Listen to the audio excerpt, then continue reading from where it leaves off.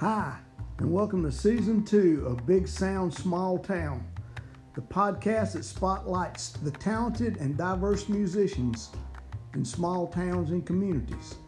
This season we're branching out to include the community of people who make it possible for musicians to be able to perform their music, the producers, the recording engineers, the venue owners, and many others, and as always, the small town musicians. Remember, small town doesn't mean small talent. Hear their stories.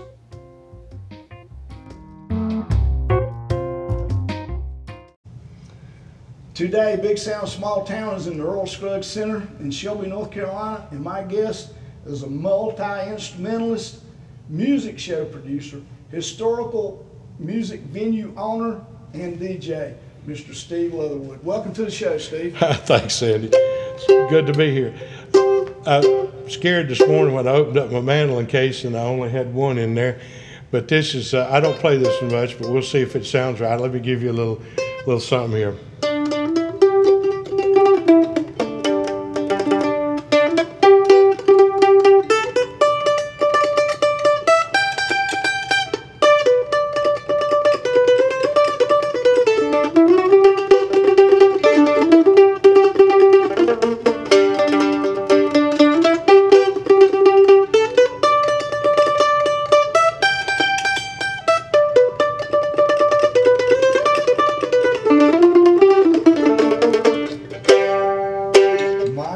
Early in the morning. That's mighty fine for early in the morning. Yeah, it is kind of early in the morning. Yeah. I don't get to play this one too often much. It's got that radius fingerboard on it, and it plays just a little different than my old Washburn F-hole flat top kind of arch top thing. Musicians get used to what they play on a regular basis. So. Well, you do. Yeah, that one's a little bit interesting, but it works. It's a good. It plugs in, so I carry it around with me, but. Yeah, that was kind of strange. Open up that case and see an empty hole. Yeah, I saw an empty hole, man. It was good to be with you, though, and we've been trying to get together, and I appreciate what you're doing. Well, thank you. Golly gee, man, there's a whole lot of ways to go with you. You want to start from the music, your personal music standpoint? Well, yeah. Let me do that, and I'll sort of take you through how I got to here. Yeah. Well, I was born at a very early age. That's good. I'm glad that you were. But actually, kind of true is when I was 3 or 4 or 5 years old, I liked to play on my granny's piano. She had a big old upright piano in her house. And one of the odd things, and after I talked to you and I was trying to think back about my history, there wasn't anybody hardly in my family that played music except for my dad. Okay. And but when I was 6 years old, my dad had a heart operation and it was not successful, and he died when I was 6, and I was heading into first grade. But after that, really, there was nobody in my family that played music, which was kind of odd, you know. Yeah, it is, yeah. A lot of times people have a banjo. Yeah, they have a banjo put in their hand as they, in the hospital being born or something. Mm-hmm. But they didn't. In my case, my dad did play guitar and banjo, guitar and mandolin and fiddle, and I still had his instruments. And as a kid, I played around on them and did some things, and they eventually let me play my granny's big old upright grand piano, But I had to do careful and not bang on it, So I learned to play with 1 or 2 fingers, not hurt. Not the Jerry Lee Lewis. Not hurt that piano, and it probably weighed 15 times what I did, at that point. I was 7 years old. But after my dad died, I did have some really interesting early experiences with some music, and one of them was a guy named Bill Haney, who lived in my mom's garage apartment. And Bill Haney, that probably doesn't ring a bell to you exactly from up around Haywood County, but does it to you maybe a little bit. But he lived in Mom's apartment, and his cousin was Don Reno. And so Don would come over to my mom's apartment, and Bill, and I was 7, 8 years old. I'd go up and sit in the yard with Don Reno and Bill Haney. And Bill would play guitar, and they'd pick and carry on warm summer nights, and I just sit up there and soak it in, you know. That's pretty much good stuff to soak. Well, it was good stuff, and Bill called it rockabilly back in those days. It was 1955, along in that area, and I remember the day that Bill was so excited that he got a recording done. 45 RPM record. He run one down to the house and said, "Man, look, I got it in my hand. I got it done." And it was "Please My Love" was the A side, and the B side was "You Don't Care About Me." Kind of country, rockabilly, kind of old songs. And but I didn't have any clue who Don Reno was. But my mom's best friend was Miss Reno. I forget her real name, her first name, but they worked together, and so we knew all the Renos, and so Don was there. It was kind of a cool thing looking back at it. Now it really And Bill went on to form a band called the Zazoff Boys, and they played in Columbia and Myrtle Beach and places like that. And Bill went off to Vietnam, kind of back in those areas, in those days. And we need to.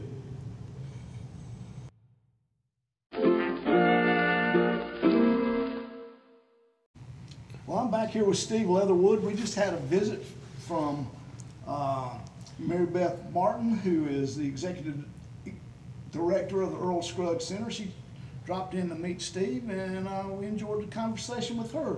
And we're picking it right back up. Yeah, good to meet with her, and Yes, I like good interruptions. That was a good interruption. That was a good one. Yes, So it not a problem for me, but I think we were sort of talking about Bill Haney and Don Reno, and that I kind of grew up around them. I didn't know who they were, but I was up there in Haywood County, and gosh, you know, Hump Hammer and the band, my banjo man.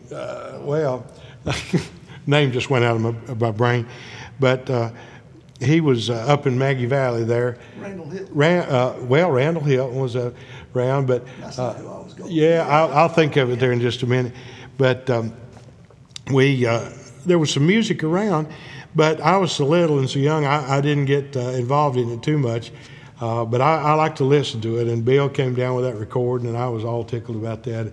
Ultimately, he came out with a recording with the Zazoff Boys, which I have a copy of. It's on vinyl. But as I told you to start out with, Raymond Fairchild is who I was thinking about. Raymond Fairchild picking banjo up in the Maggie Valley. So I was right there at Maggie Valley and Clyde and everything. But I was telling you earlier about picking on my granny's piano, and they didn't want me to mess it up or hurt that big old thing, you know, like I was going to. And so they told me to kind of be careful with it. But eventually, my mom said, well, you know, it looks like you got music in you or something somewhere, because I was playing the piano and everything when I was 5 or 6 years old, and 7. When I was in third grade, I guess I was probably about 7 or 8 years old at that point, signed me up for piano lessons. And that was back in the days when, in the later 50s there, school was not such a complicated thing as it is now. Yeah. And so we had a lady, a private individual who came from town to the school. And she had a little office back in the stage, had a piano back there, and she would give private music lessons, piano lessons, to anybody that wanted to hire her, contract with her, or whatever you want to call it, to teach them to play music. And so they'd let us out of class for 30 minutes. That's a pretty good deal. You know, and so there's a bunch of my friends and I would take 30-minute piano lessons, and whatever time of the day you'd go, and then you'd make up your work or whatever. They'd just let it go or something. Yeah. But I learned to play from Miss Bonner was her name, and she taught me piano and chords and all that kind of stuff. Kind of enjoyed doing that for up till about the 7th grade. And I started, my mom got me an accordion, and I was playing the organ at the church and playing piano. The unfortunate thing about taking piano lessons is that when it gets around and the piano player's not at church, then they say, "Hey, Leatherwood, he's taking piano lessons, get him." You know, and in those days it was shape notes and 5 flats and all that good stuff. That's really cool stuff. Really, it was really cool music. But I got so I would kind of hold off to go into Sunday school just in case the piano person wasn't there, because I'd get jumped on to play 5 notes and 5 flats and all of them shaped notes and things without any practice. And but it was fun. I enjoyed doing it and played a lot at home after I come in from school and played the piano and do my stuff. And like I said, a little accordion and some things like that. And I loved to play on the church organ. And never did play officially, just got to kind of play around with it. But in 7th grade, I wanted to join the band. I told you earlier our school was really small. First grade was on the bottom floor there on one corner, and high school was upstairs on the other end. So it was all in one big building. And there was probably about 40 or 45 of us started out in first grade, and we graduated 38. Wow, that's pretty good. But when you got to having a band, a high school band, in order to have enough people to march and play the instruments, you had to drop into 7th and 8th grade for the high school. Right. So 7th grade, you could join the high school band, and I was hot to do that, because I really wanted to play saxophone. And talked to the the band teacher, Ms. Israel. And she said, well, I know you read music, and I know you know about music. And she said, I know you want to play saxophone, but I need a trombone player. And I said, well, trombone. And at that point, see, I wanted to be the next yakety sax of Boots Randolph. Boots Randolph. That was the big thing right there. So I wanted to be Boots Randolph. But she said, well, if you come out to my house on a couple of days a week during the summer, I'll teach you how to play the trombone, and you can start in the fall at the high school band. So there's 1 trombone, 1 baritone, and 1 sousaphone. We had a little bass, basically. But there's only about 35 or 40 people in the band, So I played in the band, the high school band, from 7th grade on up through the 12th grade. And so did my girlfriend, Dottie, that I eventually married. She played. Did you play trombone the whole time? Yeah, played trombone the whole time. And for 7th, 8th, 9th, 10th, 11th, 12th, on up through there. 6 years, I guess. And got so that I really liked the bass clef. It was kind of good. And like I said, Dottie was involved. She played clarinet, so that meant we got to see each other every day, at band. She was a couple years younger than me, but we get to go on band trips and play at the ball games, things like that. So that was a good thing, too. And I liked playing in the band besides that. But once I graduated from high school, started going to college, I started building cars and some things like that, and got involved in doing that, and kind of there still weren't very many musical people in my family. My grandmother had the piano, my Aunt Frances had a piano, but I can never remember anybody playing it but me. So when you went off to college, then you went off with nothing musical going for you? Not really anything going on musical. I had my dad's old F-hole guitar. He had an F-hole Broman. Right. Model A or something. Yeah. And then he had a mandolin and a fiddle, and that's what he played when he was at church. He'd play along with the guys at church, and so I got to hear just a little bit of that before he was gone. But I had his instruments around, so I kept playing around with him. But got out of college, and about the only thing we were playing much was the radio and 8-track tapes, back then.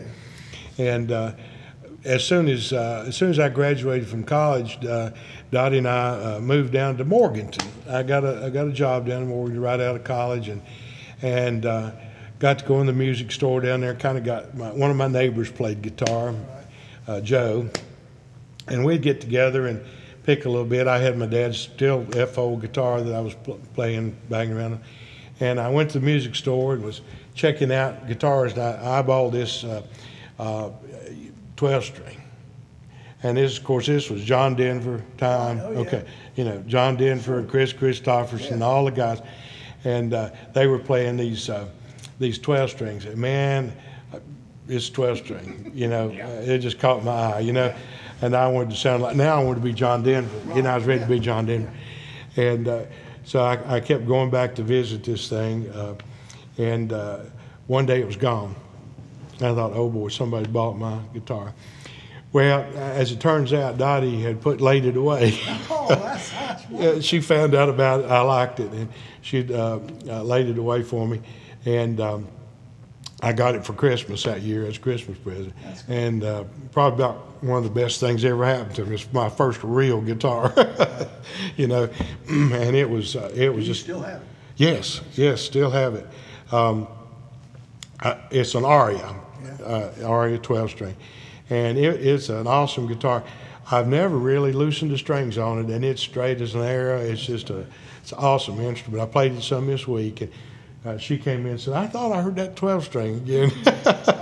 And I was playing on it a little bit this week, and got it out of the case, and I hadn't had it out of the case in a year or 2 years, something, still in tune. And I hadn't detuned it, which I should have done. I apologize, but it was just, just fine. 12 strings pulling on that neck. Of course, it's got a truss rod, but I-beam truss rod, 12 strings pulling on. But anyway, I enjoyed getting back into playing it. But eventually, I learned some chords on the guitar from my neighbor, and never did really take any lessons or anything. I just kind of picked around with it and played. And then in about 1974, we moved to Shelby. And then that's where I started really running into people like Vernon Berry. Yeah. He was a neighbor right down the street, and Dr. Bobby Jones, and just a number of folks. So I made sort of a list. I tried to remember, John Reed. You've already, interviewed John and met folks here at the music store, and just a lot of people that were picking and playing and doing music. And so Dean Jinks and Horace Scruggs, and they'd all come over and gather up at our house on the weekends, and we'd pick. Yeah. And just pick and play. And I was still having my 12-string at that point, which was not a bluegrass instrument. No. But I would play a little bit along, and eventually realized I was going to have to get one, and so 6-string. So it wasn't too long till over here at Apple Tree Music. You might remember Apple Tree. Apple Tree Music. I ended up buying a inexpensive sort of little Dayon. D-A-I-O-N, I guess, Dayon guitar. But it was a great sounding little 6-string guitar. And so now I was kind of in where I could really play bluegrass, 6-string. Yeah. And it never was really in too many, serious bands. We had a couple groups that got together a lot and played around. I'd play with anybody that let me play, though, Yeah. And eventually hooked up with Dan X. Paget, I do know. Hard to miss Dan, and of course, J. Max McKee, and oh my gosh, just people everywhere. But, they were just crawling out of the woodworks. So I met up with Dan, and Dan said, well, here, I wanted to learn bass because I knew bass clef. I played trombone. Yeah. So I said, well, it seems like there's always a lot of guitar players. I want to play something different, bass, or mandolin, or something, fiddle. And he said, well, come on over, and I'll show you some stuff on the bass. And he did. And so did a guy named Doug Rogers. Yeah, I know Doug, too. Who played with Acoustic Syndicate at that point. Doug taught me a couple little tricks on chord, especially bluegrass bass playing. And I appreciate that from Doug. He kind of got me started. I don't know whether he even knew that or not, but he was a big help. And so was Dan. And then Dan showed me a little bit on the fiddle and the mandolin and some things like that, and kind of grew along with that. Dan can do anything. He can do anything, and he's always been my go-to man. And I ended up playing some with Dan here and there. Up at Pea Ridge now, where the big horse thing is. We used to go to Pea Ridge up there when there wasn't anything except clear land. And Pea Ridge Community Center, we'd go in there and play. And Dan was playing the lap steel at that. I mean, not lap, but pedal steel at that point. And he had kind of a country band. And I was up there one night playing a little mandolin, and they wanted to hear, they wanted to dance, little two-step, and the song they wanted to hear was, if you're going to play in Texas, you got to have a fiddle and a band. Well, I had my fiddle with me, so luckily that's one song I could play with a fiddle. Sometimes you play it, sometimes it plays you. But we must have played that song for 15 minutes while they did the two-step.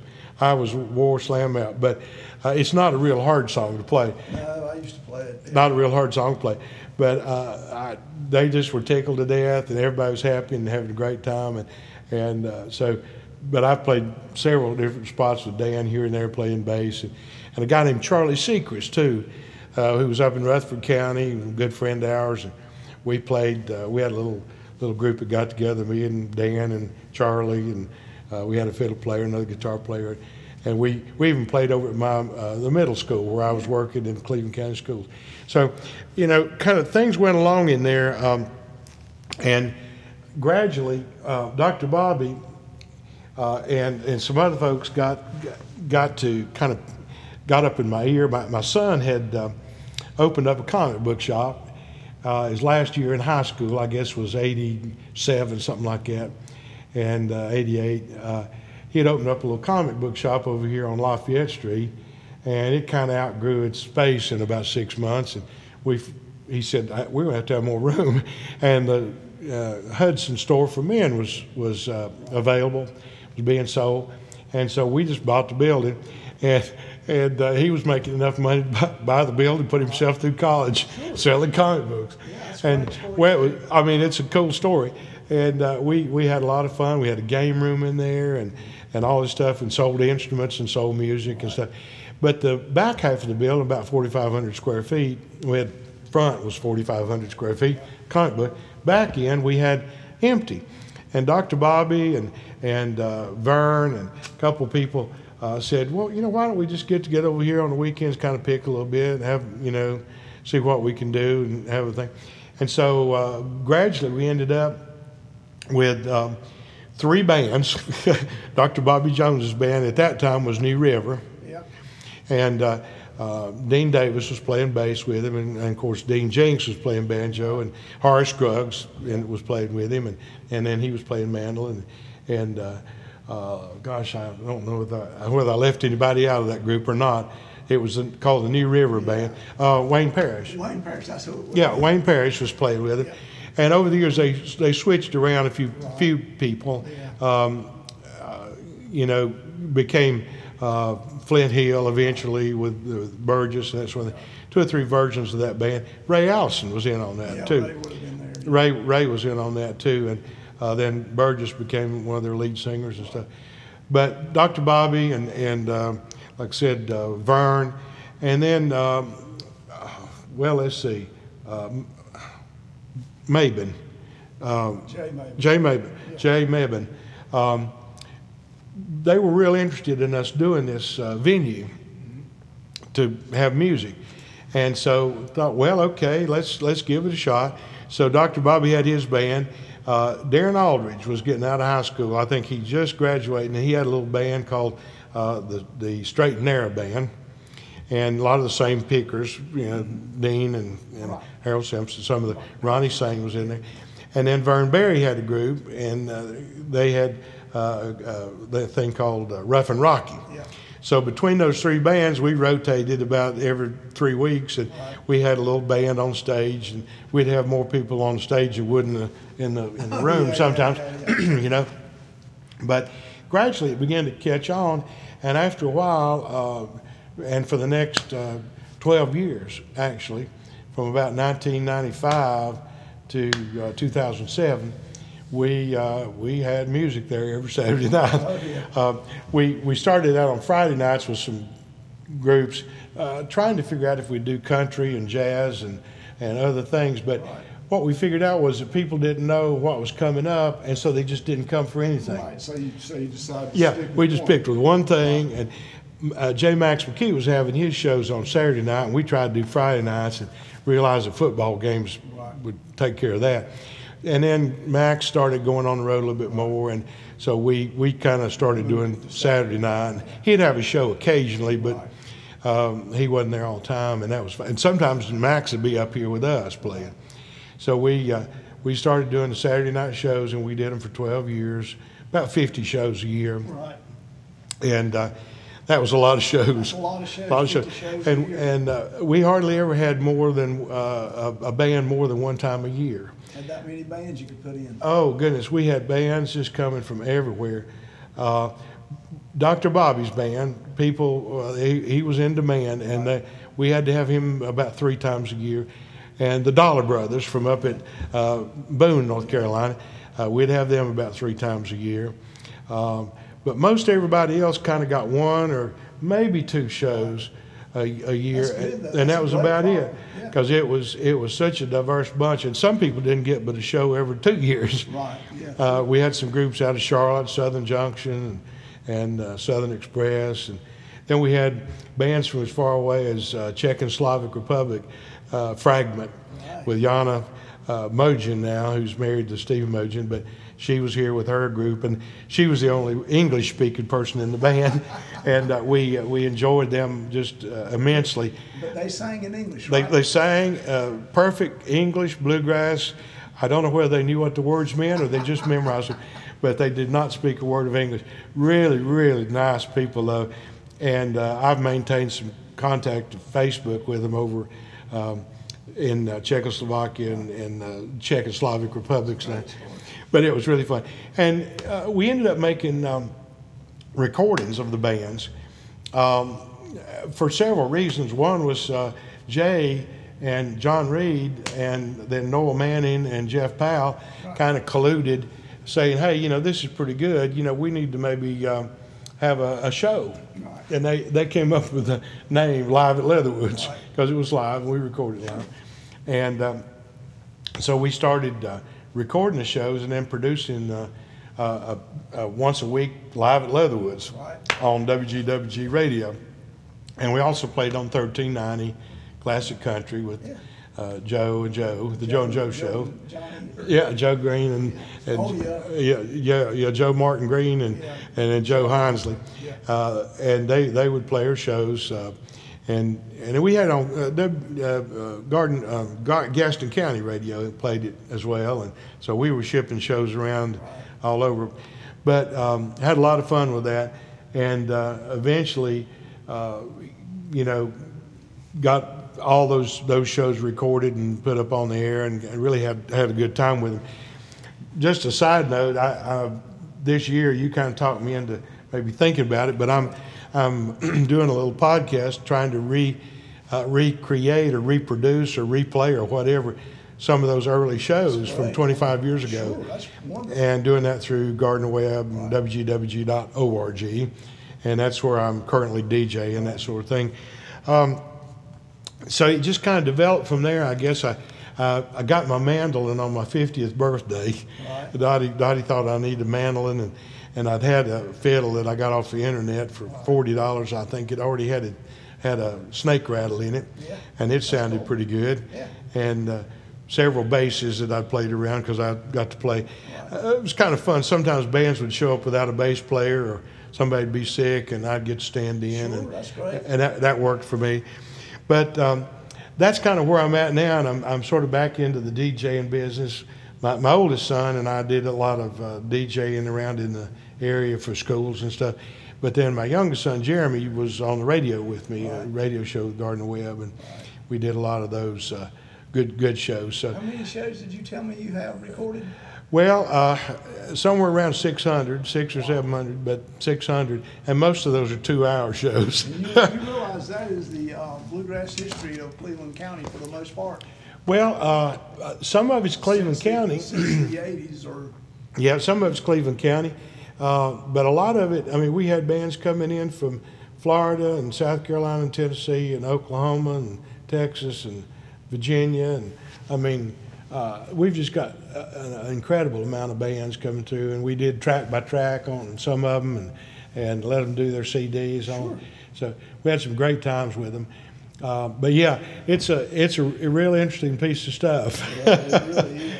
And most of them were bluegrass history there for sure. Well, a lot of them was recorded, you know, like people like Lou Reed in Carolina. They weren't local, but they came in, and Steve Dillon, Third Time Out, they came in, and we had those folks around, and Lonesome Highway, Blue Highway, and you know, you could almost name a band. People seem to, Lost and Found was one of our favorite groups. They would get here about once or twice a year, and Alan Mills, and we made recordings for a lot of those guys. But anyway, that's kind of where I'm at, and I don't know, is there anything you need to know about me? I guess the main thing was me learning to play the piano when I was 3 or 4 or 5 years old. This has been...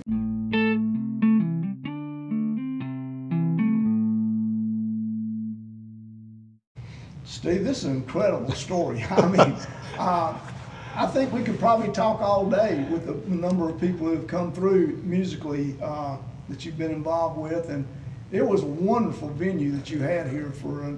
How many years did you run that? Jeff opened the comic book shop in '88, and we started playing music there in, I guess, '95. Acoustic Syndicate was one of our early bands. Right. They came over, and they were still playing a lot of real straight-up bluegrass. Dr. Bobby and his group, and Vern and their group, and Darren Aldridge and his group. That was the early stuff. And then we went on through 2007, so that was about 12 years. It was the best hidden secret in Uptown Shelby. You know, it turned out there's several things that have. I've been doing this a pretty good while now, and this is you've been a big part of the Cleveland County music history, and part of turning the town has actually turned itself into a music community. It is one of the highlights of the town now. It's one of the things the town has gotten behind and promotes, and you have a big part of that. I mean, you kind of started that in motion. Well, there was a reason to come to town, because at that time, the city wasn't in the revitalization quite like it is now. You know, so that put a big part of it. That was a big part. Well, it was kind of interesting what you're saying.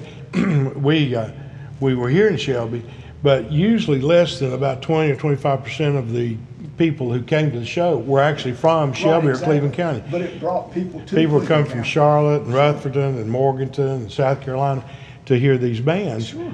And so it was bringing people in. And a lot of times local people say, well, what's that big bus parked out there behind your building? Sure. There? What is that? You're right, though. It was kind of a well-kept secret. It was kind of a well-kept secret, and not a lot of people understood it, I think. I think you're right. in those particular days, there wasn't a lot of live music around, and but it's beginning to take off, and I'm glad to see it. I love good music, love live music, love playing it, There's a lot love of hearing here it. now, but when you were doing it, speaking from a musician standpoint, I had to go out of town to play. Yeah. I mean, most everyone did, and like you said, if you were lucky, you could play there once a year. You know, and actually, in my case, I probably got to play there 3 or 4 times in the 12 years. Yeah. So. You know. Yeah, I remember. So, we had Mama Said. I still got the record. And I ran across it the other day. Well, you know, it was the early venue that you could play music in Cleveland County. Yeah. Outside of that, you were pushed either way out on the outer ends of the county to have to go to say La Ponderosa or Ragged Cedar Park. But in town, there was no place to play. Yeah, it was only spotted, and we had a lot of bands that said, hey, you know, we don't care whether you pay us or not. We just like to come back to play because the sound was so good. Sound is good. And not sure why that was actually, but some combination of 2-foot brick walls and sculptured tin ceilings and a solid oak floor made it sound good. I don't know. I'll tell you that those walls are probably full of some of the best music around. I'd have to admit, we had James Randolph was there, fiddle player. I mean, we just had tons of people who, Curtis Birch from Newgrass Revival was there, Larry Keel, and Jenny Keel, and Billy Constable, and all those folks. I mean, which is modern bluegrass history too. Yeah, and Michael Jonathan from Old Time Radio. Right, that's cool. I mean, if we went, it would take us 30 minutes to go through and just name the bands and the people. Didn't you say how many bands when you started naming? Didn't you say how? We ran out at about 1,200. I think we eventually named, because a lot of them were one-timers. Right. So in 12 years, you got one show. Yeah. Oh yeah. I agree. But that's just huge. Though. Yeah, we had some great gospel groups, the Hatley family out of Charlotte. Just some awesome music. And so we just we loved it. We met a lot of good people. Lost a lot of money. It's the music business. Like starved to death. It's good thing we had real jobs. Real jobs. The only way you pay the bill. But some of the bands just seemed to be happy to come and play, and it was really interesting to see that happen. because sometimes they'd get about enough for gas money. Sure. It's about all we got, and you know, it was just a real interesting dynamic. But we had a lot of fun. It's been fun talking with you about it. I love thinking about it, and sometime Could it happen again? What's that? Talking again? No. Well. That. You're welcome to come talk anytime. Well, yeah. Sometime maybe we can talk. I don't know. We started to go again at it up in our store in Falston, but Darren played there a little bit. Dr. Bobby played there, and the neighbors from up in Morganton played, and we had several groups play there, but never could quite, get a regular group. Time like that, I guess. I mean, it was a great run. Yeah, it was a great run. It was a great time to do it. It was right around the "Oh Brother, Where Art Thou" move, so that gave us a lot of impetus, I think, to go with it, and people were looking for that music. Yeah, they were. And so now you can download it off the internet, I guess. Well, that's great that you can. But no, I don't think we would do it again. But I'd love to, in a way. Yeah. Well, it's also we've there's no kind way to say it, but we've gotten a lot older during this time, which does make it. That takes a lot of energy to do a show like that. It was a big effort. It took all day Saturday, to get ready for it, and then on into the wee hours of Sunday morning, cleaning up and straightening up and sweeping up all the popcorn and spilled drinks and coffee and stuff. Oh, yeah. We never, one of the things that I think the bands did like was we never served alcohol. Right, you did. We had coffee and soft drinks and hot popcorn and candy bars. But a lot of them said, we don't like playing at bars so much. We love coming here. People come here to hear our music. Well, it was a listening room. I mean, it was a listening room. It was set up as a listening room. It was one of the earliest and maybe the only real listening room that has ever been here. Yeah. And few places. I mean, a listening room where people come and actually listen to what's being played. Yeah. Those are few and far between in America. Yeah. So, I mean, that was one. Yeah, we had a couple big parts. old couches around the back, and we had some comfortable areas, and we had rows of seats.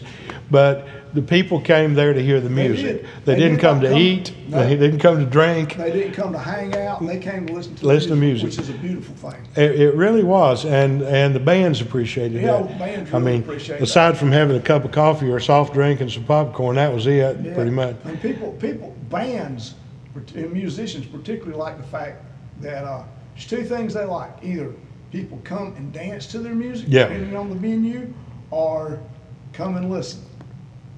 After that, I mean, you can get them to do almost anything to have either of those. Yeah. Now, you go other places and no one's listening, it's all about the money. Yeah, it's just not much fun. I played in bands where, people were eating and doing things and you were just sort of background music, and, it's just not much fun. When people are there and into it, that's the best part of it. It was interesting, too. One of the bands, we were doing a recording for them, and they thought they didn't like the way they did it with the crowd there. So they said, after the crowd leaves, we want to redo it.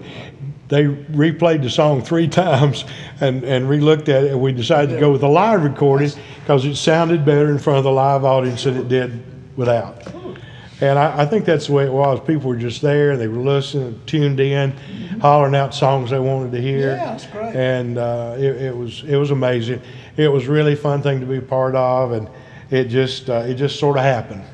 Well, fell out of the air. I'll tell you what, you've been one of the most entertaining guests I've had. Well, thank you. Maybe we'll do this again, a second round. Get me started. I'm a troublemaker. Well, I do appreciate you taking time out. I know you're a very busy person, and I appreciate you coming and doing this. So glad to. I am so glad that you're doing this. It's awesome stuff. Thank you.